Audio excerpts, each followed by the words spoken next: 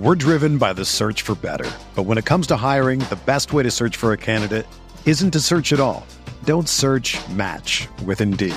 Indeed is your matching and hiring platform with over 350 million global monthly visitors, according to Indeed data, and a matching engine that helps you find quality candidates fast.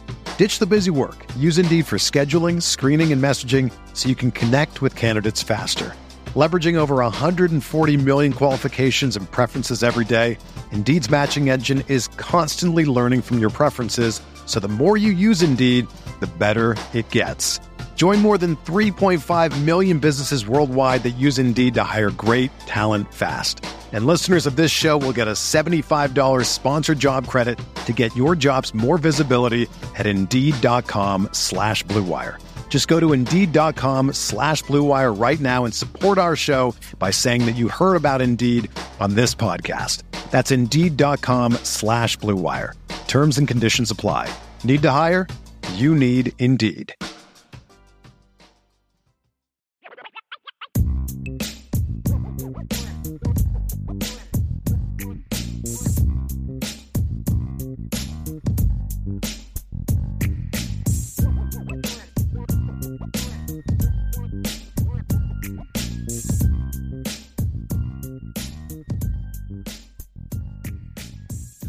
All right, Sean, we have a lot of questions. We're going to get through these as fast as we can because there's a lot.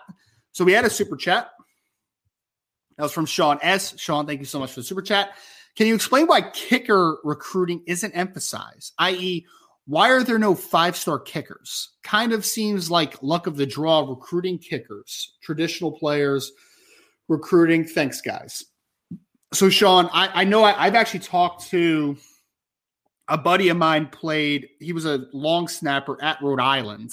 So I actually talked to him before about because specialist recruitment is a lot different. And it is. And Sean's correct about this. It's a little odd. So there are most services. I forget if it's the sailor kick. I forget what the service is for high school recruiting. Because I'll be very honest, I don't spend a whole lot of time on kicker recruiting. I don't. Specialist recruiting. I don't. Be honest about it, right?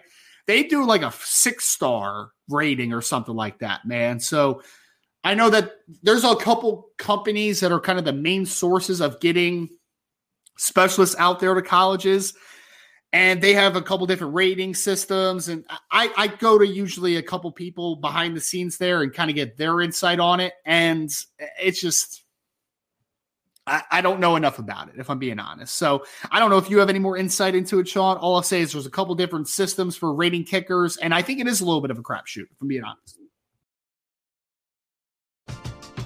We're driven by the search for better. But when it comes to hiring, the best way to search for a candidate isn't to search at all. Don't search, match with Indeed. Indeed is your matching and hiring platform with over 350 million global monthly visitors, according to Indeed data, and a matching engine that helps you find quality candidates fast. Ditch the busy work. Use Indeed for scheduling, screening, and messaging so you can connect with candidates faster. Leveraging over 140 million qualifications and preferences every day, Indeed's matching engine is constantly learning from your preferences, so the more you use Indeed, the better it gets. Join more than 3.5 million businesses worldwide that use Indeed to hire great talent fast. And listeners of this show will get a $75 sponsored job credit to get your jobs more visibility at Indeed.com/Blue Wire. Just go to Indeed.com/Blue Wire right now and support our show by saying that you heard about Indeed on this podcast. That's Indeed.com/Blue Wire. Terms and conditions apply. Need to hire? You need Indeed. Another day is here, and you're ready for it. What to wear? Check. Breakfast, lunch, and dinner? Check. Planning for what's next and how to save for it? That's where Bank of America can help. For your financial to-dos, Bank of America has experts ready to help get you closer to your goals.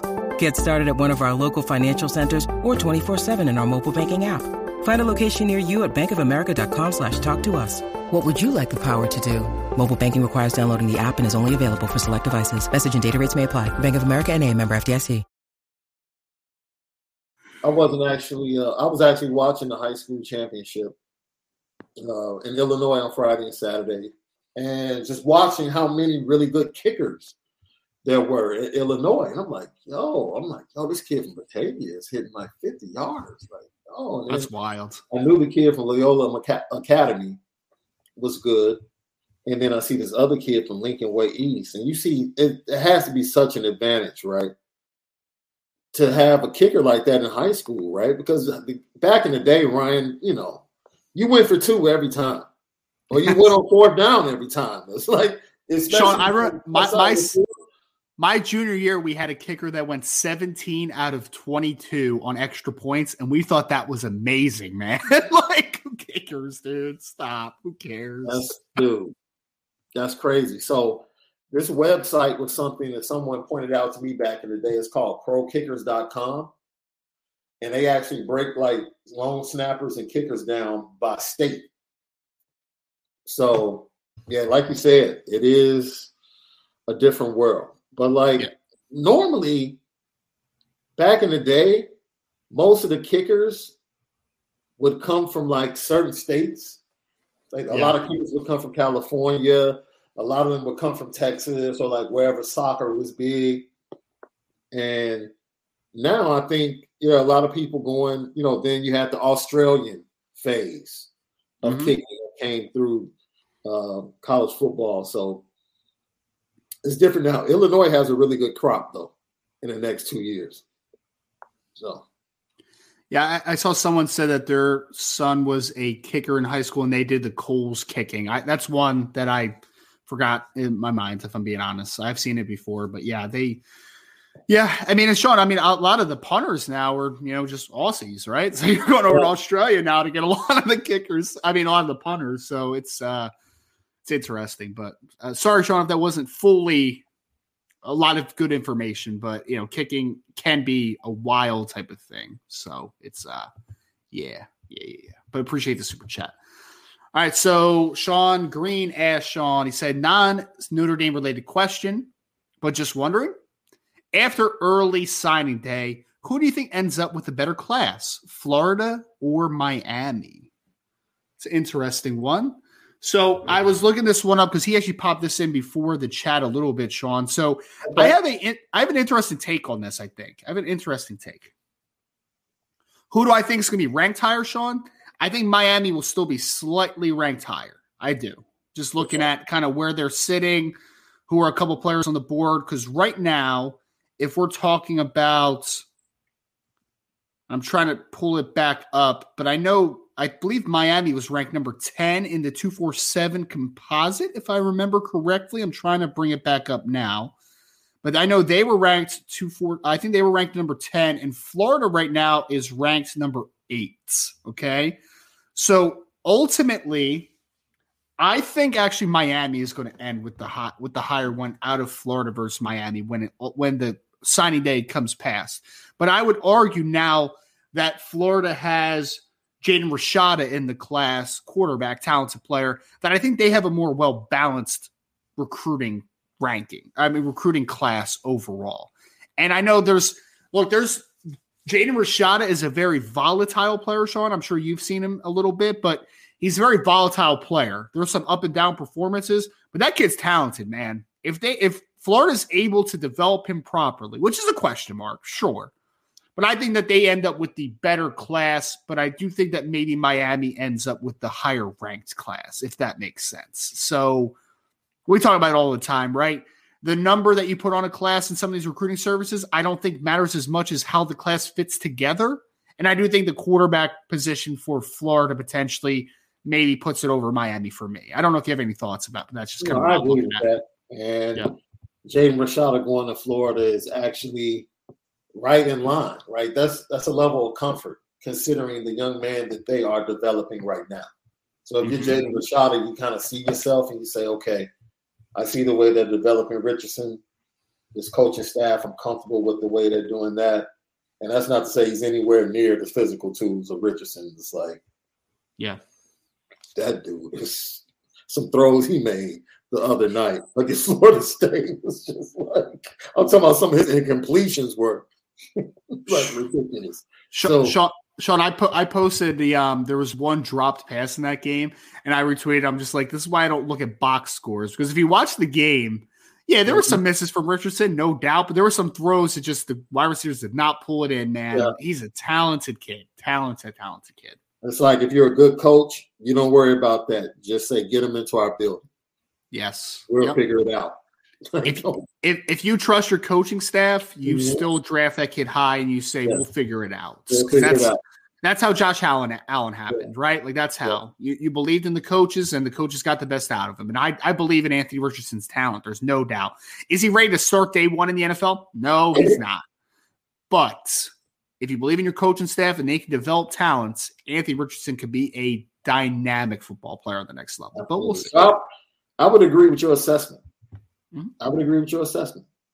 Appreciate it. We're going to go now. Sean Rogers. A lot of Sean's in the show today. Ryan, are there any high ceiling Viper type DNs we could flip? So I just want to knock this one out real quick, Sean. All right. I don't think that Notre Dame is going to end with a true Viper in this class for 2023. I think that they'll be active in the transfer portal to kind of supplement the Viper conversation, Sean. But I think that they are pretty comfortable with what they have on the roster as far as Aiden Gabira, Joshua Burnham, Jordan Botelho, like those types of players. I think that they're pretty happy with, but I think they'll look to add more depth at that position in the portal. So I think 2024 Viper's going to be a high priority, but unfortunately, I just don't think they're going to get a guy. They've been active. They've been trying to talk to some guys, but I just don't think there's a fit and interest enough to make sense for them right now, right? Like I just don't see that. So I don't think they end up with a Viper in the class, but I do think there's a couple guys, Sean. I'm going to come out with an article about this, but like if Preston Zinter ended up being a Viper down the line, I wouldn't be shocked. Yeah. I wouldn't.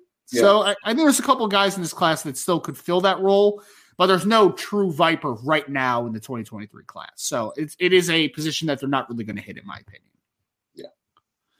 All right. Let us move on now. And I know someone just said again, could Maris play Viper? Yeah, sure. I think he could. So I think there's options on the roster right now. So next question. Ryan Loftus. Ryan, I'm not going to go super in depth on this one, but you're a very active member of IB Nation, so I will pull it up. Serious question. Which transfer portal quarterback would you most like at Notre Dame? So the only reason I'm deferring to this, Ryan, is because there's still a lot of quarterbacks that I expect to hit the portal that have not hit the portal yet. So I would rather answer this question after the season, after the portal is up and going, after schools are really doing that due diligence, then we can have this conversation because there's a couple of guys that have just entered, right? Like Jeff Sims entered from Georgia Tech today. Cade McNamara entered from Michigan today. There's guys that are starting to trickle in to the transfer portal, but there's a lot of more guys I expect to be in the portal in a couple weeks here. I do. So let's hold this conversation, not because I have any inside info, not because there's intel, like there's none of that, I promise. It's just I would rather not speak on players that are not in the portal right now. Because I'll tell you this, there's a couple guys that I'm hearing that are rumored to be entering the portal that if I was Notre Dame, I would have serious interest in. But I'd rather not speak on those guys until they are officially in the portal. So, but we can talk about guys if you guys want. I think there's a question about like Jeff Sims in here. There's definitely a question about Cade McNamara at some point. People wanted to know. We can talk about those guys because they're in the portal, right? There are options out there. They are.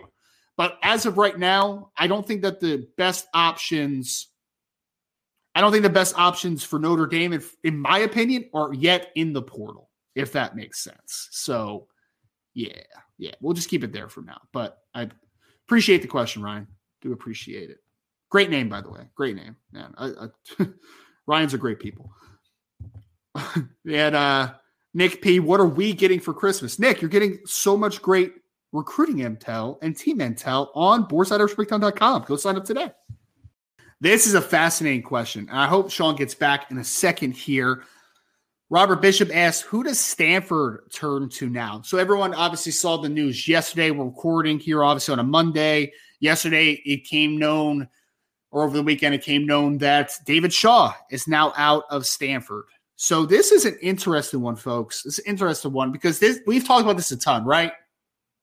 Stanford's been on the downtrend over the last few years. They've not been the same. Early on in David Shaw's tenure, I mean, he's a guy that's been rumored for every big head coaching job, both college football and NFL alike, with the job that he did early on in his career at Stanford. I think he was there for 16 years. right? So he's been there a long or not 16 years. I forget what the number was, but he's been there a long time. I think 16 years total as a coach, as a head coach. I forget what the number was. But look, did he deserve to be let go, or did he deserve to be, to have a resignation? I don't think that he's had great success in recent years, but I do think that he's been handicapped a little bit by how Stanford runs their program, what their vision is, how they operate. There's a lot of things behind the scenes in Stanford, right? There is. So who takes over? The truth of the matter is, and I'm hoping Sean has a player that coach that he wants to throw out there, because I don't know, folks. Like, I don't know. We were in the Irish Breakdown group chat that we have yesterday, and I was literally like, I don't know who wants that job right now. I mean, there's going to be somebody, obviously, right? Because there's going to be a young coach out there who's just going to be like, yeah, I want a head coaching job. I want to take an opportunity, or, there's going to be opportunity out there for someone, for sure. I just think that is a difficult job, to be completely honest, completely transparent. We'll talk about the things that we have to talk about with Notre Dame a lot, right? Academic requirements, that cuts off a little bit of the pool of recruits that you can go after. You're in Palo Alto, you're in California. For a lot of people, they would love to be in that situation. But then you have USC and UCLA that have kind of made an uptick and are in the state of California that you have to compete against on the West Coast for some of those West Coast kids, obviously. And then you take into account also that both those teams are now going to the Big Ten next season. So now the Pac-12 is also dwindling, like how strong that conference is or can be, right? It's not a great conference, but especially with USC and UCLA leaving, like now you're talking about the conference not being as good. You're talking about the academic requirements. You're talking about competing for recruits against USC, UCLA. Oh, man, it's not a great job. So, I mean, I'll have to do more research on who I think would be a good person for it, man. But I don't know, man. It's just not a great spot right now, man. It's just not it's a tough job. It's a tough job. Can you win there? For sure. You've seen guys like Jim Harbaugh. You've seen guys like David Shaw early on in his tenure. Can you win at Stanford? Yes, you can. But it's just a really difficult job. You have to be on your P's and Q's, and you have to have the backing to be a really successful program, which I think David Shaw did have earlier in his career. And then I think that he didn't have quite the backing that he needed later in his coaching career. So it's a tough job, man. It really is a tough job. All right. Let us now go to Robert. Thank you for the question, by the way. I think I said that. Sean Rogers, Ryan and Sean, what's up with Rocco Spindler? Super highly ranked recruits, can't break into the lineup. I thought he and Harry would click. All right. Look, so, I mean, let's paint this full picture, right? Because I think there's a lot of context to the Rocco Spindler thing. I think, one, I would say Rocco was a highly recruited kid that came in, and I think that there's been just a little bit issue with conditioning of the body, and we'll leave it at that, right? I think that there's been some things that he's going to continue to improve on. And I also think there's been a lot of competition inside at guard, though, right? Like, I don't think it's a detriment to his career that he didn't win a starting job this year for comparison, right? Because you had Josh Lugg, who's played a lot of football at Notre Dame, who's having a pretty good season. Jared Patterson, obviously moving out to guard, who's a good football player. We all know this. Zeke Corral has really turned the corner now. He's playing really good football at center during the stretch of the season. And then you had Andrew Kristofic as well, who was, last year in 2022, or in 2021, during the course of the season where you were really struggling at offensive line, I think Andrew Kristofic did a tremendous job of being a kind of a steady improvement to the guard position. So he came in, and so now you have a lot of competition in front of you. So I haven't given up on Rocco Spindler. I think next year he's going to have an opportunity, right? I mean, you're going to have guys, because you're losing both Jared Patterson this offseason, you're losing both Josh Lugg, Andrew Kristofic. Does he come back? Does he leave? We'll see, right? But even if he does come back, you still have a guard spot that is wide open. And I know that they're going to look at that position. And even if Harry does have Andrew Kristofic back, he's going to say, Andrew, you're going to have to prove this, right, buddy? Like, we have Billy Strauss behind you. We have Rocco Spindler behind you. So there's going to be opportunity to play, Sean. It's just, I do feel like Rocco needs to, continue to improve and continue to go in and day out and day out. And I do think there's just been a little bit of competition for his services. the more I think about it, honestly, I echo the sentiments that you already put out. But sometimes we expect guys to get it after 1 year or the second year, and sometimes it takes a little bit more time for particular players. And Rocco might just be one of those guys. On the other hand, it might simply be competition. When Rocco came in, he didn't come into the situation, in my opinion, from a coaching standpoint, that is as advantageous as Charles Jagusah, Sullivan Absher. They're coming into a better situation, in my opinion, as far as laying a foundation. Yep. So Harry sees Rocco. Harry might have to break him down. Mm-hmm. Like, Ryan, we're just not there. We're not in the building, Like, we were there for the first practice after the pro day, and we got to see Harry work. And he literally turned the first group of offensive linemen over to Jared Patterson and Chris Watt. And he went and worked with Rocco and the second group. So, and in that group, it was just all fundamentals. And you have to ask yourself, what did he see in those guys that they had maybe turned into a bad habit that he had to take the off season? I have to break you down. Yeah. And then build you back up. Right. Right.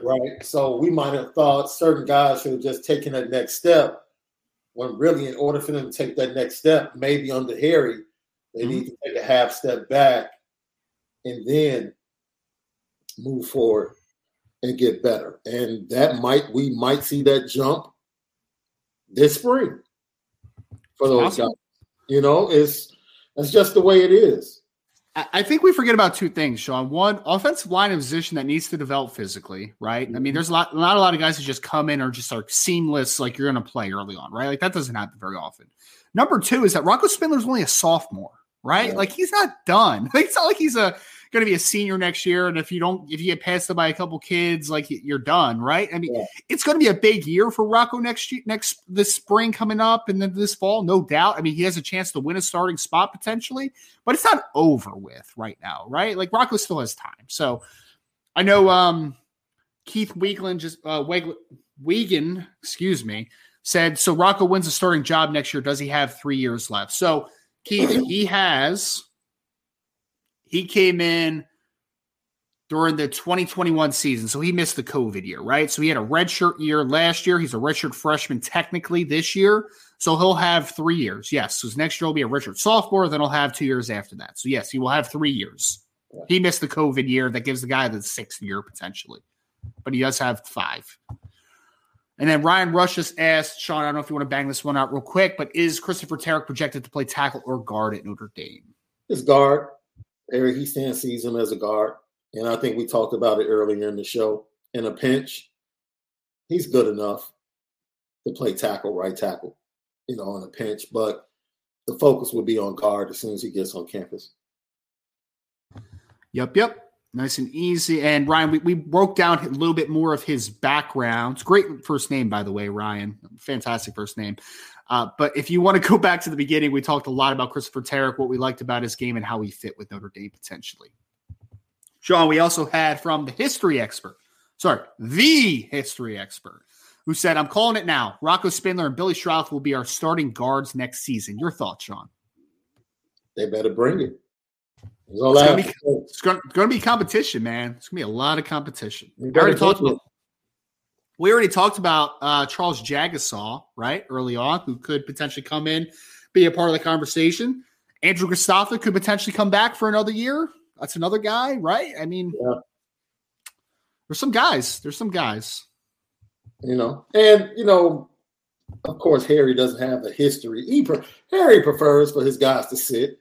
Mm-hmm. His young guys to sit.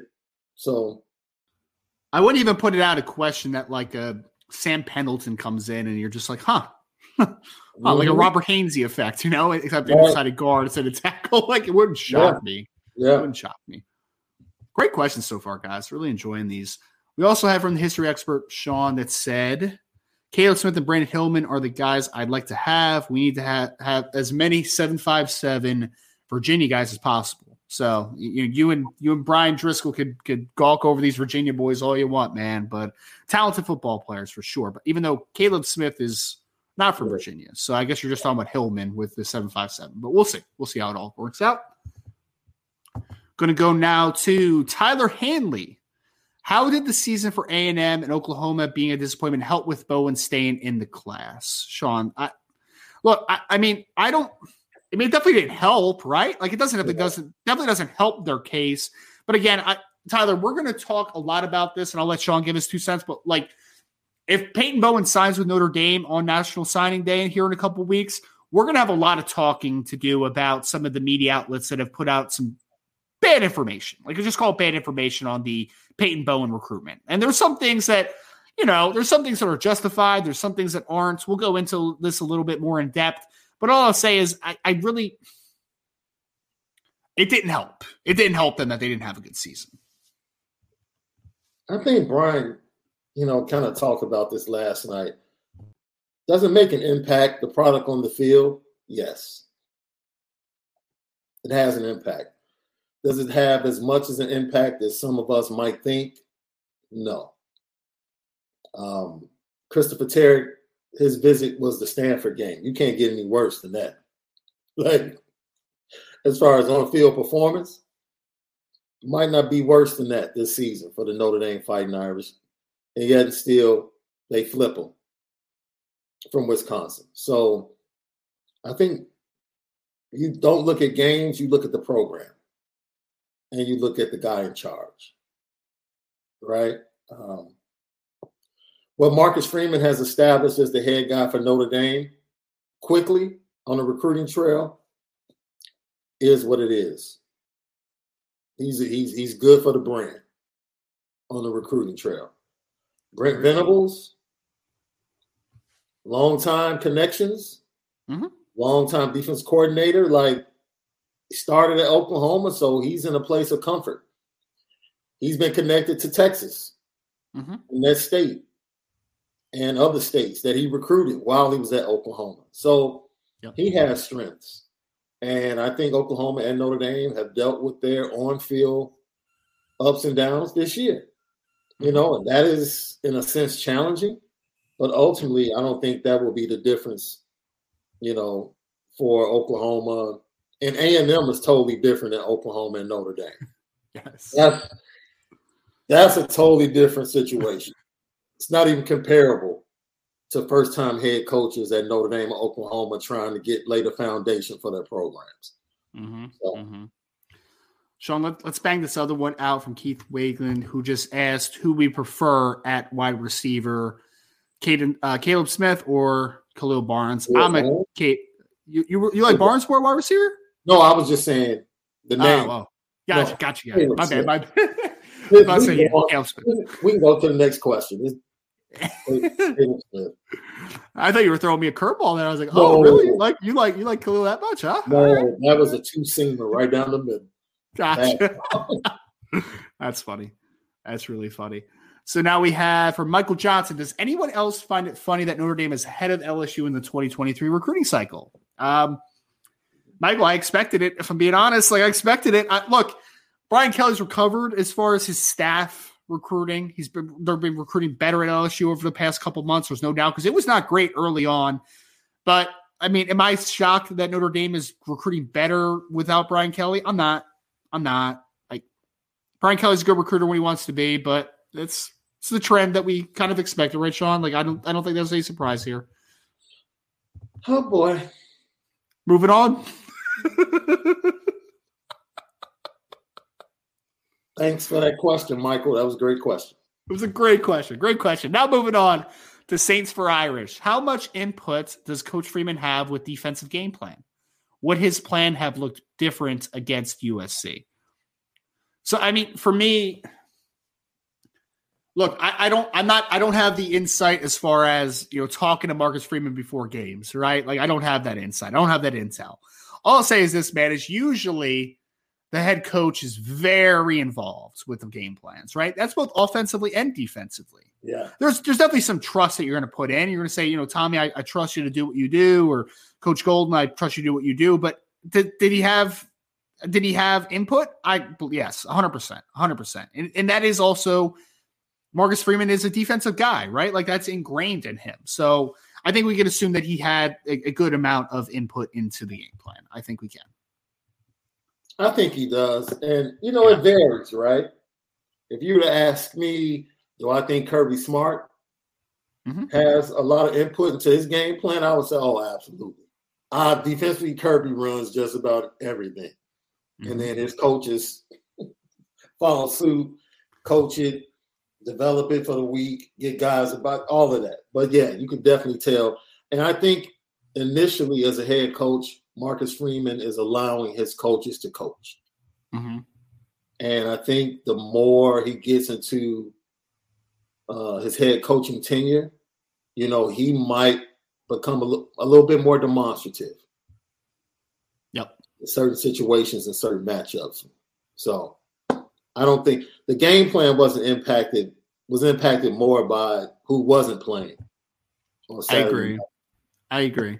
And I think the coaches definitely could have adjusted in a lot of ways differently. But, I mean, I agree, Sean. Not having Cam Hart, not having Tariq Bracy available, that stinks, man. Like, let's call it what it is. It's not great, especially against a passing offense like USC. Like, it's not great. But there were other parts of the game that it had nothing to do with those guys, right? There were other decisions made. There were other player mishaps during that game that had nothing to do with the defensive backs. But it's not easy to adjust after that. All right, so let's go to Ray Holcraft. He said, with the quarterbacks coming in, it seems they will be passing a lot as well. How well does the 2023 class pass block, Sean? So how do you think the pass blocking is for the 2023 recruits coming in? Much better than I would have thought 4 or 5 months ago. Mm-hmm. Now that I really believe in the tackle situation in the 23 class, I would rate them a B+. Yeah, yeah. I mean, I'm working through it in my mind, Sean. Like, if you ask me who are the best pass blockers out of the group, I would say right now Charles Jagasaw is probably number one, right? Mm-hmm. As far as upside of the position projecting, I would say that after that, I mean, it gets so tough, right? Because Sullivan Absher, like, you just really haven't seen it, right? Like, you just haven't seen it. Could he be a great pass blocker? It's possible. You just don't know right now. He's an unknown as a pass blocker. Yeah. I think Joe Wadding is a really nice athlete who, as he continues to develop physically, he'll be a good pass blocker. Sam Pendleton has experience as a right tackle for his school, so him moving inside the guard, I think he's going to be a good pass blocker. Christopher Tarrick, I think, is technically a pretty good pass blocker. He gets in good spots, has solid foot quickness, and, gets good depth as a pass blocker. So I would say that it's a good group as well. I think that there is a massive question mark with Sullivan Absher as far as just how quickly he'll be able to mature as a pass blocker. Yeah. But he has all the tools to be a good pass blocker. It's just we haven't seen it, right? So interesting question, though. And he's not like – that's the beauty of Harry Houston. Like, the way he wants his room to be is that there is no rush for guys to feel like they have to play. Mm-hmm. And this isn't a Texas A&M, Texas situation where, you NIL forces you to put guys on the field early. Right. Yep. Right? No. Like, Harry has been pretty consistent. Like, okay, you're great, but you're going to sit here and learn. I'm going to coach you up.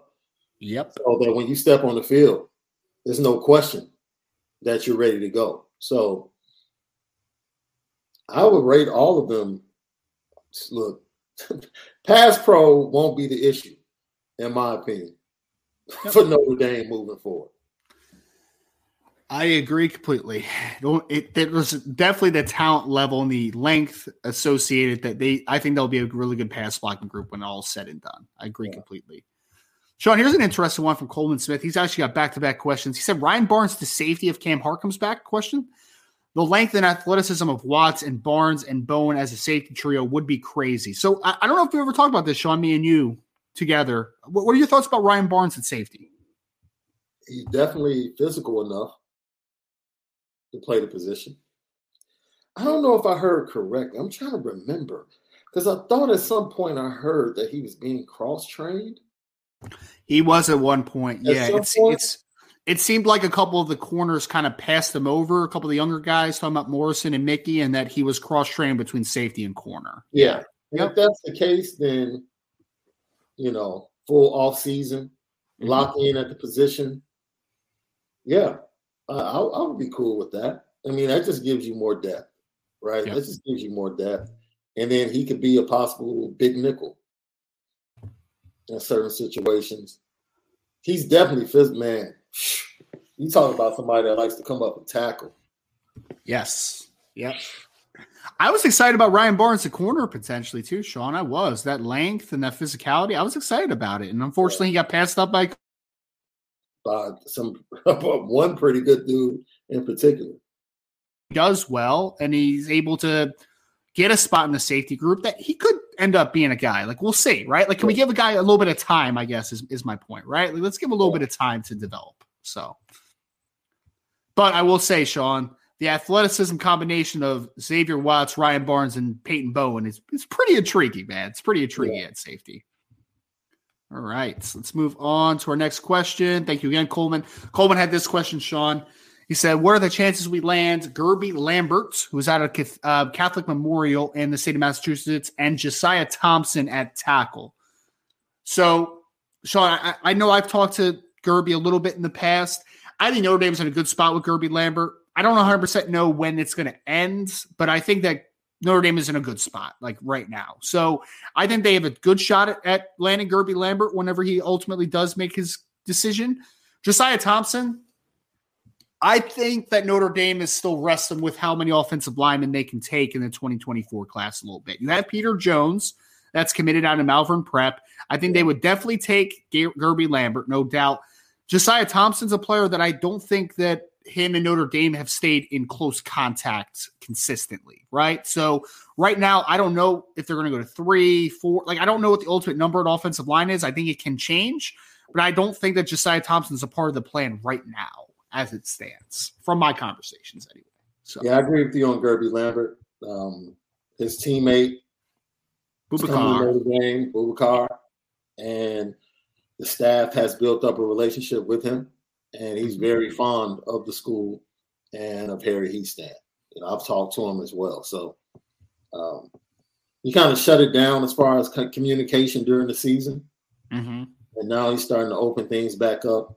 So we should be able to get a nice feel for if and when things are going to end and where he's going to end up going. I think I would look for a list from him soon. It's funny because I talked to little intel for you there, right, Sean? A lot of these 24 kids, it's so amazing, man. These kids with each class, just everything becomes clearer. Mm-hmm. And a lot of these kids are ready to release top 5, top 7 lists. Wouldn't. I had to check. I was like, yo, did he reclassify? What's going on? Like he's making a decision, but these 24 kids, they're not waiting until the summer. No, they're not. Yo, I'm ready to rock and roll now. I know where I want to go. I know the coaching, the program I like, and it's just different. The clock seems like it's speeding up with each class. Yep, agree completely, man. It's wild. I know I saw the top 9 from or top 7, whatever it was from Woodyard last night. I'm like, all right. I didn't know that was coming, but all right, cool. Yeah, it would be interesting to see though. I know Nick P asked Sean, if Keon Keeley doesn't sign anywhere on early signing day, is that a good or a bad thing for Notre Dame? I don't think it means anything. I don't think it changes anything as far as Notre Dame. Yeah, I was just about to say that. Look, is there a slim chance that he picks up the phone and calls Marcus Freeman and says, Coach, I really want to be a part of the 23 class? I guess he could wake up and God would have smiled on him that particular morning. Mm-hmm. And he could do that, but that's the path. Yep. It literally would be him having a moment. And can it happen? Sure. If it happens, it happens. But I don't foresee it going that way. Yeah, I don't either. I mean, ultimately, I just don't think the Notre Dame Keon thing's a thing. Like, I just don't. I would love it. I would love it if he had a change of heart and he decided to come back, but I just don't think it's going to happen. So it's where we are with that, man. That's where we are. So I know we had this one from Sean Rogers said, tight end from Stanford to Notre Dame transfer portal. I believe he was talking about Walker Lyons, Sean, from Folsom High School. Yeah. That had just he just decommitted from Stanford. Yeah, just decommitted. So it's not a transfer portal thing though, Sean. He's an incoming 2023 recruit. So it's just he's going to go to a different school now, most likely, right? So that's where we are with that. I don't think Notre Dame is going to bark down that tree. I don't. Would I at least entertain it? I think I would have a conversation with the staff. Because I've talked a little bit about, maybe Cooper Flanagan could be the Viper in this class, like all that type of stuff. So I would have a conversation about it. Obviously, Walker Lyons is a high academic kid who is going to go to a very good academic institution. He's a teammate of Rico Flores in the 2023 class as well. So I would have the conversation, but ultimately I don't think Notre Dame is going to go that route. I don't. But Walker Lyons is also coming off an injury. So, yeah, but he's a good football player, though. I like Walker. If he's able to come back from his injury, I think that he's going to be a really good football player for someone. Yeah, it's sad that he's leaving because I just really like Stanford does a good job with their tight end. They do. I mean, Benjamin Yorosek this year, Sean, who's a good football player, but they've had. I mean, think of the names, man. Zach Ertz, Levine Toilolo, Caden Smith, Colby Parkinson. They've done really well at tight end, man. They really have. All right. I think Kobe Fleener too. I don't know how I forgot about Fleener. Yeah, he was the second most productive outside of Zach Ertz, so I should have remembered that one. But yeah. And Nick said I made a Stanford reference with the tree. I wasn't dogging the tree, man. It was intentional. Wasn't intentional. Sean, I want your thoughts on this one. Jet Conley asked, any shot we get Cade McNamara? You really want my thoughts? I would love your thoughts, man. Can we say this, Sean? Will Notre Dame go after Cade McNamara? I have no idea. I really don't know. All I'll say is it would be a hard pass for me. Now you can go, Sean. It would be an even harder pass for me. You kidding me? Cade McNamara, man? Look, Jim Harbaugh, you made the right decision, my man. Yeah, I mean, look, I'm not going to dog on Cade McNamara too much. All I'll say is he a better player than Drew Pine? I think that you could maybe say yes, and I might have a conversation with you. That's fine. But I don't think he's enough of a better player than Drew Pine for me to really get excited about, right? Like he's a lot of what you have right now, which Notre Dame needs a little difference right now at the quarterback position. You know what I mean? They need Tyler Buckner to come back healthy on top of another talented player in the portal, on top of Kenny Minchie and CJ Carr coming in over the next 2 years. They need different, man. I don't need the same, right? Like I don't need the same. I need different. So just my 2 cents. We have Bobby S. Sean that asked, do we think that Cam Hart, Brandon Joseph, Justin Adamalola, Maris Loifel, J.D. Bertrand, and Jack Kaiser will come back next year? So let's work through this one-on-one, Sean. Just give your immediate impulse. Again, there is no intel here. These are not things that we've heard. I promise you. I don't know if any of these guys are coming back for sure. I really don't. So, Sean, Cam Hart, yes or no? Do you think there's a chance he comes back? I think so. Let me tell you why. Yeah. Up and down season, but a season full of injury. Mm-hmm. And I think Cam Hart knows his performance was impacted by the nagging injuries. But also, I think there's something. Cam Hart was the one talking trash over the summer about USC leading that charge. And I think that's going to sit on his heart the offseason, that it was tough that he couldn't be in the battle to back up his words. I think that coupled with the fact that he understands that injuries are what caused his play to be up and down, Cam Hart comes back. I really do. I think he wants to play in that USC game next year. I agree with that 100%, Sean. I'll also say this. From the NFL perspective for Cam Hart, I've heard some feedback that he is a fringe draftable player right now because of the up and down play and the injuries. Yeah. So I think coming back for another year and showing that he could stay healthy gives himself a much better chance from a personal perspective, right?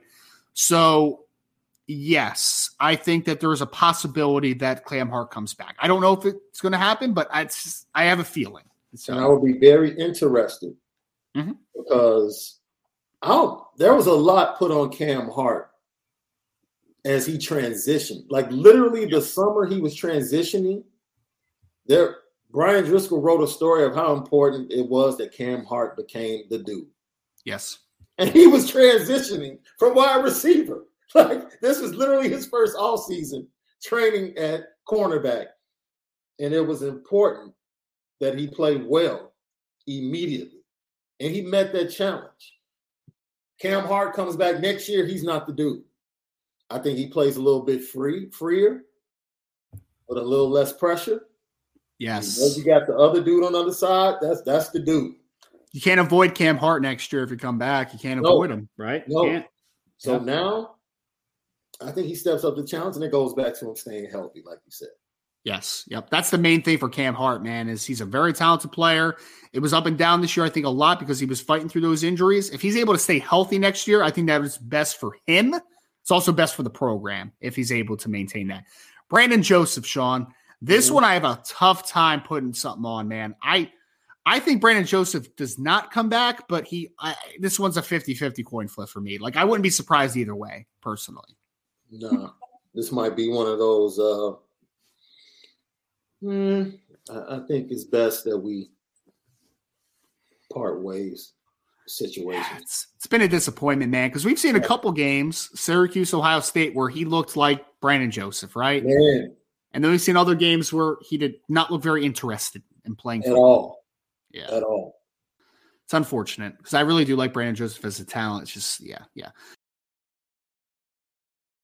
When you need mealtime inspiration, it's worth shopping Kroger, where you'll find over 30,000 mouth-watering choices that excite your inner foodie. And no matter what tasty choice you make, you'll enjoy our everyday low prices, plus extra ways to save, like digital coupons worth over $600 each week. You can also save up to $1 off per gallon at the pump with fuel points. More savings and more inspiring flavors make shopping Kroger worth it every time. Kroger, fresh for everyone. Fuel restrictions apply. Jewelry isn't a gift you give just once. It's a way to remind your loved one of a beautiful moment every time they see it. Blue Nile can help you find the gift that says how you feel and says it beautifully, with expert guidance and a wide assortment of jewelry of the highest quality at the best price. Go to BlueNile.com and experience the convenience of shopping Blue Nile, the original online jeweler since 1999. That's BlueNile.com to find the perfect jewelry gift for any occasion. BlueNile.com. Justin Ademilola, Sean. That's an interesting one. Again, I think that's one that can. I think that one could go either way, though, because does he want to go chase the NFL dreams with his brother? Because Jason's obviously not going to be coming back. Does he want to be the guy for a year? It's a question. I'm not sure about Justin, to be honest. The question would be: do you think he can get better? Does he think he can get better? Yeah, he could be better. Yeah, because I think he would come back if he doesn't think he can get better. Then he should go. But if he thinks he can come back, be a leader, I think if he meets with the staff, I think the staff is going to let him know, like, dude, you're one of the unquestioned leaders. Yeah. Of this team. No doubt. No doubt. Yeah. So not just defensively, like the team. Mm-hmm. So we want you back without question. So and if because I know he has some, like, the NFL is aware of Justin Ademilola, right? Like he's a talented player. But I do think that it would be really good for him because right now he's a late day 3, maybe sneaks into the back end of the draft, or more than likely he's a priority free agent, which is fine. Players make that transition and find roster spots every year. But I do think having a year for Justin to be the guy could be big for him. It could be. So I think it might be beneficial to come back, but I honestly don't have a pulse on that one. It could go either way in my opinion. From the time that he joined the Notre Dame program, I am extremely proud of what he's become to this point as a player. Oh, man, he seems like a great dude as well, man. Seems like the Adam Malola twins. I know they've been, and I know like Jason's been a little banged up this year, and it probably has been the season he wanted. But what a great family, man! What a great group of dudes. They really are. The Adam Malolas are awesome people. Their dad's awesome. They have a great family. They really do. So I hope the best for them. I hope Justin does come back and has a great season next year. I really do. Let's go to Marist Loifau, Sean. I say he comes back. Yeah, I'm going to say yes to that one for Marist. Yeah, they believe in Marist. They do. They do. They believe in Marist, and they managed Marist a lot this offseason. Mm-hmm. Just to get him back to make sure that he was going to be healthy. You know, you could use the word baby in a sense, but Marist didn't get a lot of reps in fall camp. He just didn't. Yep. He didn't. Marist, if I told you that it's almost like the Bears, right? Like this, we don't care. This year is all about Justin Fields and his development. Like we don't. Oh no, man! It's no. You're wrong there, Sean. You're wrong there. It's about who just started for them? The former Jack Sanborn. No, no. Who just started for the Bears? A quarterback. Oh yeah. Trevor Siemian, right? Was it Trevor Siemian? Siemian got hurt. Oh, did he? Siemian got hurt. The first got started yesterday. I forget his name. That's funny. I forget his name. But Trevor Siemian got hurt in warm-ups. Nice. Of all things. That's good. And it started the third stringer. But no, this season, really, one could say was all about getting Marist healthy and making sure he can play a full season. And whatever he gives you in the midst of that makes him better. I think either Marist pops next year or he's going to get passed up. Yep. I agree. Next year it's now or never for Marist Loifau, man. It is. Yeah. It's now or never. Yep. JD Bertrand, Sean, I think he comes back. Again, he's another guy that has fringe draftable grades, very low ranked type of player right now. I think he comes back. I do. I think JD comes back. But if you bring any of these linebackers back, in my opinion, they all need to understand that they need to come out and they need to compete, right? They need to compete. That's my issue. If it's going to be JD is the coach of the defense and he knows that, if it's going to be a competition, then come back. But if he's just going to be considered the leader of the defense and really not pushed, I don't know if I'm rocking with that. I get that, but I do think that Jack Kaiser's in kind of the same boat though, Sean. I think that they would have him back if he was okay with competing. I do think that. Yeah, because honestly, Jack's been pretty solid for most of the year. He was uneven early on, but he's had a couple solid games. He's fine, man. He's fine. But once again, I think we have to sit and watch. There's so many things that can come. Heck, coaches might not be here. That's true. A lot of things that happen over the next month, a month and a half, that could impact everything we're talking about. Whether a coach is here or not could impact whether or not one of these guys decides to come back. So, yeah. Sean, I put on Twitter earlier, man, I truly believe this. I think that every offseason in college football is wild. I think that this is going to be the wildest one we've seen in some time, man. I think there's a lot of coaching hires, a lot of coaching firings. There's a lot of transfer portal stuff already, recruiting stuff. This is going to be a wild offseason, man. I really think that. So, it's going to be interesting to follow. We had a question from Coleman Smith. Ryan, what's your opinion on Schuler's teammate Toure in 2024? So, Sean, cool note on Toure. His older brother is actually Mohamed Toure that plays at Rutgers. My thought on him, Coleman, right now, Adon is a more physical and a more instinctual player than Toure. But Toure has much more athletic upside, in my opinion. That kid's got some range. That's a true free safety type on the next level, in my opinion. I think Notre Dame is pretty high on him. I think that he also likes Notre Dame, but I don't think Sean mentioned earlier, there's some kids that just kind of seem to want to get it over with, like there's not much waiting. I don't think he's one of those. I think he's a pretty well-calculated kid that's going to take his time, but I think Notre Dame's in a good spot with him right now. I do. And he's a talented player, Coleman. He is. If anybody hasn't seen film on him, he's a junior safety that plays next to Adon Schuler, and he's a very talented player. They even threw him an offense this year out of necessity, and good player. Comes from a good family as well. All right, so we're going to Matthew Lowe. Any 2024 lineman on an offer watch? 23 5-man class is a lot. Curious about 24. Is it weak? So, Matthew, we talked about this a little bit earlier. Mentioned Gerby Lambert, I think, is the guy that Notre Dame's in a good spot with. They have Peter Jones. I just don't know if that class is going to get pushed more to like 3, 4. I don't know what the final number is going to be. Of the guys that are on the board right now, though, there's only 2 other guys that have been offered, Sean. One's Josiah Thompson that we talked about. I don't think there's mutual interest there right now. And then the other one is Kyle Altuner, who's a really talented player out of the state of Maryland. He's a pure interior guy, though, right? Like he's going to play guard. He's going to play center. I like him, but he's also a guy that I just don't think that there's a push for right now. So I don't think if they go to 3 or 4, I don't think there are guys on the board right now that they want outside of Gerby Lambert. Like that's kind of my pulse on it. So, yeah. And, with the class that they're going to bring in at 23 from a number standpoint, it impacts the numbers in the 24 class. So your 24 class, which is already great up top, might end up being the class that's less numbers, but more higher stars. Right. You know what I'm saying? So more about quality over quantity next year. I think is a good way to put it. Yeah, that's a good point. Yeah, it might be a smaller class, but I expect Notre Dame to go after some really big fish for sure. So TJ Fallon asked Ryan Sean, how many returning starters do you think come back to Notre Dame next year? Right now, it looks like 15. Well, you have 4 along the offensive line, right? 3 along the offensive line. Yeah, 3 along the offensive line. Yep.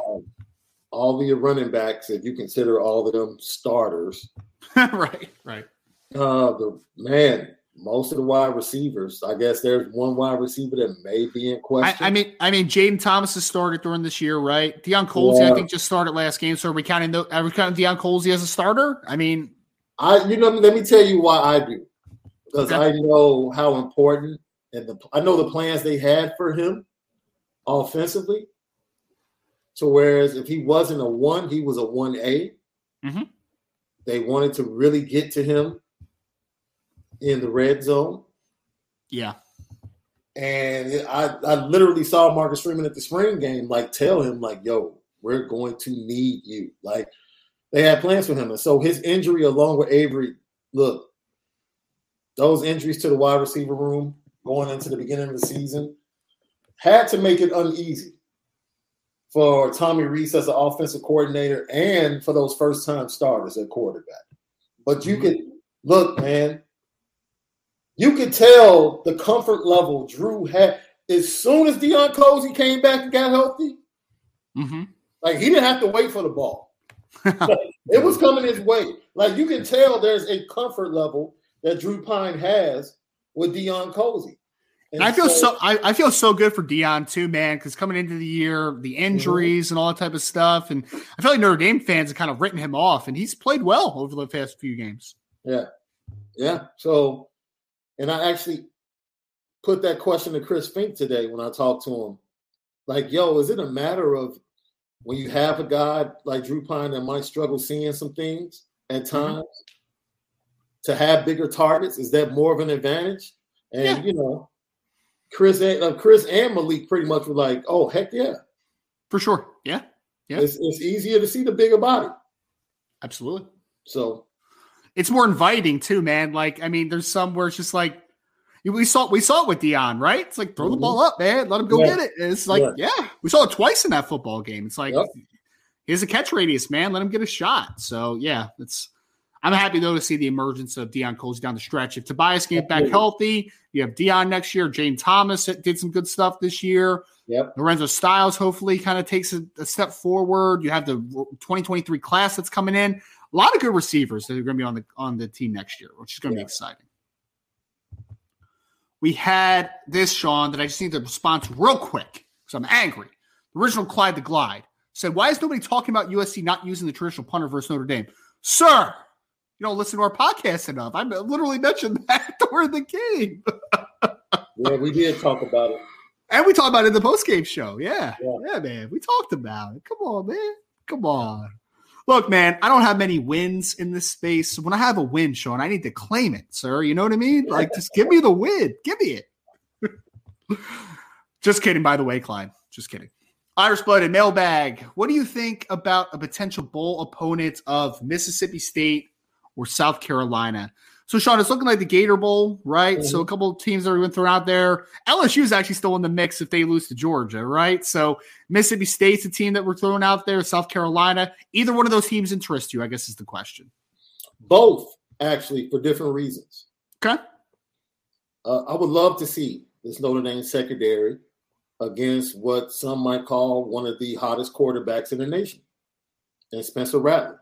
I thought you were talking about Will Rogers. I'm like, yuck. No. Spencer Rattler has really turned his season around as of late. So, yeah, I would love that challenge. But I don't know if people haven't had an opportunity to watch. Mississippi State has some dudes on the interior of that defensive line that I would love to see Notre Dame go up against. I would love – they got some dudes. Yeah, man. Cameron Young, defensive tackle, was going to the Senior Bowl for Mississippi State, to your point. Yeah. I would rather play South Carolina because I hate Mike Leach's offense. I hate that, man. That's like the triple option, Sean. Like, you need some time to prepare for that stupid air raid that he runs, man. Rodgers has been so up and down that he can pencil in like 2 interceptions against Notre Dame. That's fair, man. But you know what, though? I would rather play South Carolina because they're hot right now, right? They have beaten Tennessee and Clemson back-to-back weeks. I would rather see them play a talented team like that, man. I really would. It's an SEC team. So to say we smack the SEC team would be a good fit. Yeah. Yep. We had another portal question, Sean. Chris B. And I said I'm only answering portal questions about guys that are actually in the portal already, so I'm entertaining this one. So I got a portal recruiting question. Jeff Sims is a quarterback I would like for us a lot. So, Chris, I've talked about this a ton, man. I really like Jeff Sims as a talent. I really do. I think he's extremely talented.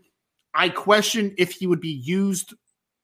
I question if he would mesh with Tommy Rees here and just the offensive staff in general. I question it. I've also heard some things behind the scenes. So, like, I ultimately don't think it's going to happen. Would I like to see it? I would. I like Jeff Sims, man. I do. But I don't think the fit makes sense, though. I don't think it makes sense. I don't think it's going to happen. You like Jeff Sims, Sean? I don't know if you like Jeff Sims. I think Notre Dame is a situation depending upon the offensive coordinator and what he's going to ask the guy to do. See, I don't think Jeff Sims equates to like Jack Cohn. I think the Notre Dame situation is a situation where a guy has struggled at his previous spot and can come and flourish at Notre Dame, i.e. Jack Cohn. Jack Cohn is a totally different quarterback than Jeff Sims. Yes. So I feel comfortable if another Jack Cohn was coming over. I totally feel comfortable with Tommy with that quarterback as a combination. Yep. With Jeff Sims and what he needs in order to make him better, I don't know. I would feel more comfortable if it was another guy. Because of the skill set and how Jeff Sims needs to be used. I'll say this, though. I hope Jeff Sims finds a good fit and he's successful because I think he's a really talented footballer. Oh, I got a fit for him. Who's that? I want to hear it. Down in Champaign. I got a heck of a fit for him. I got one. Don't hate that, man. I don't hate that. No, none at all. We're going to run the ball and we're going to protect you. You can guarantee that. I love it. You're going to run him too, man, because he's a dynamic athlete. Of course. Dynamic athlete. Of course. Well, no, I heard what's the quarterback's name? I always forget Illinois' quarterback's name. Syracuse kid. You should forget. What's his name? Oh no, tell me what's his name. Tommy DeVito, man. Tommy DeVito. I heard he's coming back for a 7th year, man. Oh, why are you doing this to me, man? Oh, that's so funny, man. So funny. We had Andrew Radford that asked, is TB12 Tyler Buckner able to play in the bowl game? I don't think is he able to? I think if they needed him to, I think he would be able to, but I ultimately just don't. I think it's bigger that they get him back for practices, Sean, heading into the offseason, if I'm being honest. Man, on a 4th and 1. Use them that way? Yeah. Yeah. I would throw them in there just to give teams something to think about. Mm-hmm. Absolutely, I absolutely would. Yeah. But that's about the extent of it. Yeah. I don't want to bring him back too quick, man, and force him to do too much. I think that would be a detriment to him. Yeah. So yeah. I think I'm going to start a fund, by the way, Sean, to keep Tommy DeVito's eligibility open forever at Illinois. All right, you can have him every single year. No, thank you. No, thank you. Oh, that's funny. Brian's trying to give me high blood pressure, man. No, I'm not, man. No, I'm not. Milton Fan 15 said mailbag posted on IB message board and asked. Figured I'd ask here. Are you guys interested in doing a scouting 101? Basically, how you rated recruits. I'm very interested in that, Sean. I've actually, from an NFL draft perspective, I actually have done multiple scouting courses in the past, including one with Brian Baldinger. So I would love to do a scouting course for high school side of things. So yeah, I love Baldy and his Baldy's. Oh, he's the best. So I have Baldy's phone number, man, and I randomly text him sometimes, and he is a trip, man. He's a trip. He used to come on. He used to come on with us on the ESPN shows a lot, and yeah, Baldy's the best, man. He is so real, man. Offensive linemen are always the best, man. They are. You know why though? Because Baldy is so real, man. He'll just tell you exactly what he's thinking. Like, there's no sugarcoating anything with Brian Baldinger, man. He's the best. Trevor Maddich was always the best. Yeah. Offensive linemen are just really good at knowing the game. Yes. Like, as much as you want to talk about everything else, there's so much X's and O's and intricacies of the game right there at the line of scrimmage.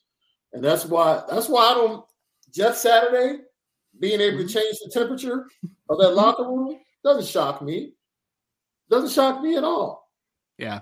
Because you know more about the game the closer you are to the ball. That's what they say. No doubt. It's 100%, man. It's 100%. And I'll say this too. They're usually offensive linemen are very authentic, and they're usually well-spoken because there's like this common misconception, I think, with offensive linemen. They're just like these dumb people that are just like meandering around. I'm like, no, offensive linemen are usually very smart dudes, man. They're usually very, very smart. Yeah. Oh, man, it's so funny. Christopher Cowway said, thank you, Sean. We are the best. I guess Christopher was a former offensive lineman, so it's funny. All right, we had Matt McCarthy who said, what are your thoughts on these two 2024 prospects out of Missouri? Jeremiah McClellan, of course, is out of Christian Brothers, and Andrew Sprague. I think McClellan is criminally underrated, and Sprague could be a monster if he adds weight. So, Sean, I'll start with Sprague because I don't know if you've seen him, and then I'll circle back to McClellan because I know you have definitely seen Jeremiah McClellan plays, obviously, with Jeremiah Love. Yeah. Sprague, I just watched recently, Sean. He is 6'8", listed at about 260, 270. He's a very thin player right now. I think he's a pretty good athlete for his size. I just think, like you said, Matt, he needs to add a ton more weights, and that needs to be kind of projected forward. But as a pass blocker, I can get down, and he has pretty good bend in the run game, surprisingly. Sometimes with the 6'8" guys, I worry about, does he have hip flexibility to get down and really gain leverage early on in reps? I think Sprague's a pretty flexible athlete. So I like a lot about him. I think he's a developmental guy, but there's definitely traits to work on. Sean, Jeremiah McClellan, Christian Brother uses him a lot of different ways. Wide receiver, wildcat quarterback. He's a really talented athlete as well. I haven't seen Sprague yet. I look forward to seeing this film, but Jeremiah McClellan is, for me, I want Ryan Wingo, but I want him too. That's enough said. I want him too. And I'm ready to see him after Jeremiah leaves. He's one of the kids I'm so ready to see his senior film. I can't wait to see him in his senior year. Can't wait. No doubt. No doubt. He's a dynamic athlete, man. It's a lot of fun. I'll bang out this one from TJ Fallon real quick. Said, Ryan, how many players get drafted from Notre Dame in the 2023 draft? So obviously this is dependent on a couple guys going pro or not going pro. Mm-hmm. I'm going to assume some of the guys that are leaning one way or the other, I'm just going to, in this hypothetical, say, because I already talked about Cam Hart, right, Sean? I think he may come back. We'll see what happens. But if he leaves, he's getting drafted. Like that height, weight, speed, he's getting drafted. Brandon Joseph will get drafted if he leaves. Defensive line-wise, I think Jason Adamalola gets drafted. Isaiah Foskey obviously gets drafted. The linebackers, I think they all go back. Riley Mills, I think, goes back. So I think 4 right now. The question I have is Tariq Bracy. Medicals are going to be big for him. If medicals check out, I think Bracy might get drafted. So that's 5. Offensive-wise, I don't think Luck gets drafted. Jared Patterson gets drafted for sure. And then that's it. Oh, Michael Mayer. I always forget about Michael Mayer somehow. I don't know how that happens. Michael Mayer's going to be the first one off the board. I always forget about him. So no wide receivers that are draft eligible. I actually think he might be a free agent that's picked up after the draft. Yeah. If he wants to play, I think Braden Lindsey finds himself on a roster. He will definitely get brought in. There's no doubt. It's just some teams are going to question the injury backgrounds and the production stuff, right? Like that's going to be, but does he have a chance, Sean, like as a priority free agent to stick on a roster? Sure. He's athletic, man. If you're watching the film this year, you're like, he's open. Watching the film. Yeah. You're going to see him open. Yep. A lot. Yep. I mean, definitely. Like Josh Lugg will be brought into a camp just because of his size and multi-year starter at Notre Dame. Braden Lindsey will get brought into camp. If Avery Davis is healthy, he'll get brought into a camp too. It's just he's got a lot of health stuff. But I think 7 is the number that I'm working with. That's dependent, though, if Cam Hart goes pro or does go pro, and if Brandon Joseph goes pro or doesn't. So, and I remember saying when Tariq Bracy initially dealt with that hamstring, like, dude, don't bring him back. Like, let him sit another week or so. And he came back as quick as he did, and now he's dealing with it again. So, hopefully the time off before the bowl game, he'll be ready to go and everything. And we haven't talked about this, Sean, but Braden Lindsey's another kid that technically has another year if he wants it. So we'll see. I don't know. Don't know anything about that, but interesting to think about. We had Berkshire Yank who just asked, did Kevin Austin stick anywhere? I believe he's on the practice squad for the Jaguars, I believe. Don't quote me on that, but I believe so. 2 questions left. Sean Murphy said, have you watched Carson Hobbs Jr. highlights yet? I actually did this morning, Sean, because it just came out. I mean, he just posted it a few hours ago. He's physical. He's a press man corner, man. I can get down with that. He's confident. Very confident. He said he's the best corner and best cover man in the country. Talented. He's confident. And the fact that Mike Mickens was banging on the table for him. I don't know if he literally banged on the table, but Mike Mickens, even after his commitment, Mike Mickens, you trust in his evaluation. Yes. That's what you trust. Like, okay, this kid is only a 3-star, but he was already committed, right? I want to make sure he was committed. He was committed to South Carolina. South Carolina. Yes. Yes. He was committed already. So these kids, like I said, they're ready to end the process and play and lock in. And he's letting you know. Man. Benjamin, let's see. Morrison would be a junior when he gets to campus? Yes. Yep. A lot of defensive backs coming over the next couple of cycles, Sean. It's going to be exciting. Corners, man, are going to be good for the foreseeable future. They sure are. Indeed. I mean, I just wrote an article about Christian Gray. Could Christian Gray do a similar thing to what Benjamin Morrison did this year? I mean, you never know, man. I mean, I'll have to be dependent on whether Cam Hart comes back or not, right? But it is – Christian Gray's ready to play, man. It's ready to play, I think. So, yeah. We just had someone pop in, Sean. This would just made me laugh. Some D-Rock Irish who just said Arizona State quarterback Paul Tyson enters the portal. I had no idea Paul Tyson was still playing college football. That's wild. He was at Alabama originally. I think he's Bear Bryant's grandson or something, right? Wasn't that Paul Tyson?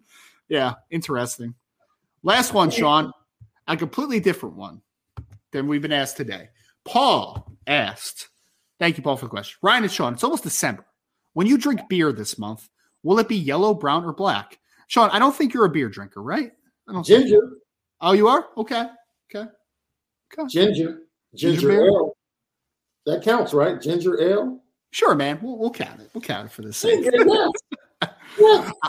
For me, Paul, I'm actually more of a whiskey guy comparative to beer. I usually go more of the whiskey route, but beer, I mean, I just went out yesterday for a couple, and I'm usually more of a lighter beer, like not light beer, like not Miller Lite, but like a lighter beer. So I'll say yellow to brown. I don't usually mess with the blacks. Like I'm not a Guinness guy or anything like that. So I'm usually a lighter beer guy, but appreciate the question. Yeah. I am very intrigued by, one of my friends actually had a beer here in the Chicago area, and it was an IPA. So spending time with him and going to his events, I started to find out about beer. Like, oh, man, that's kind of cool. Like they started doing flavored beers. And I'm like, oh, man, all right. But at the Blue and Gold game, Malik had an event with his whiskey. Yeah. And we were joined by Eric Hansen, who is a longtime Notre Dame beat guy. Yep. And a couple of his friends. And they tried out the whiskey. And they sat there literally for an hour and a half talking about whiskey.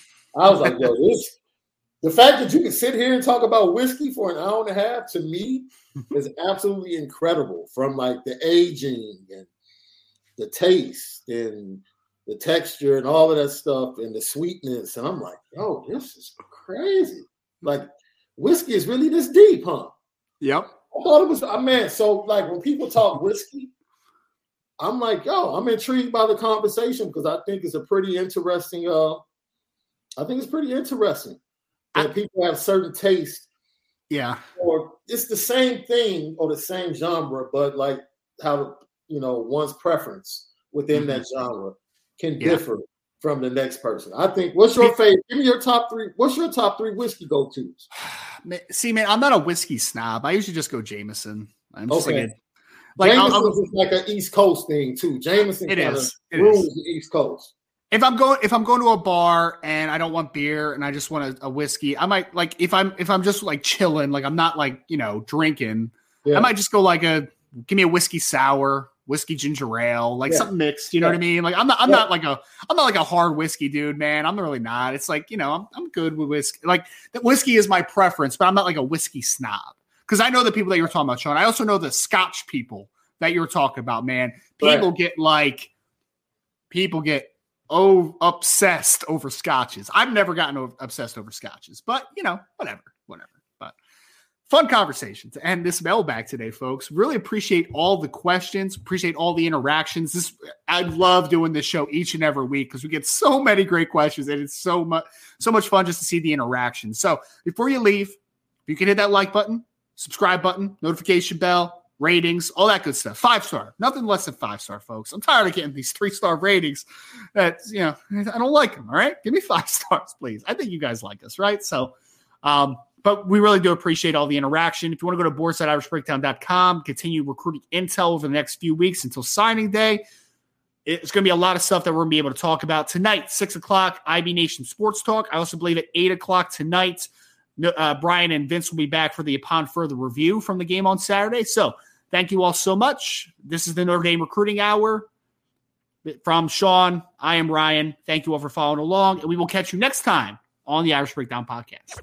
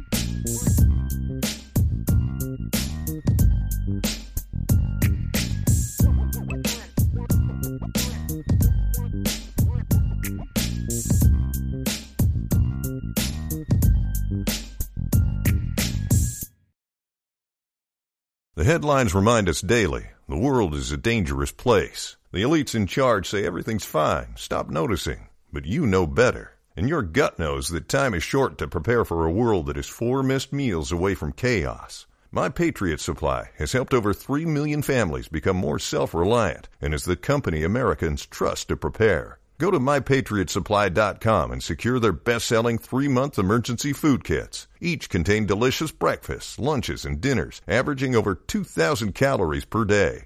Secure at least 1 food kit for each family member. For a limited time, save $200, plus get free shipping on all their Ready Hour 3-month emergency food kits. You're not ready if it's not Ready Hour Foods. My Patriot Supply also has solar power generators, water filtration units, biomass stoves, heirloom seeds, and critical survival gear. Shop MyPatriotSupply.com today. MyPatriotSupply.com.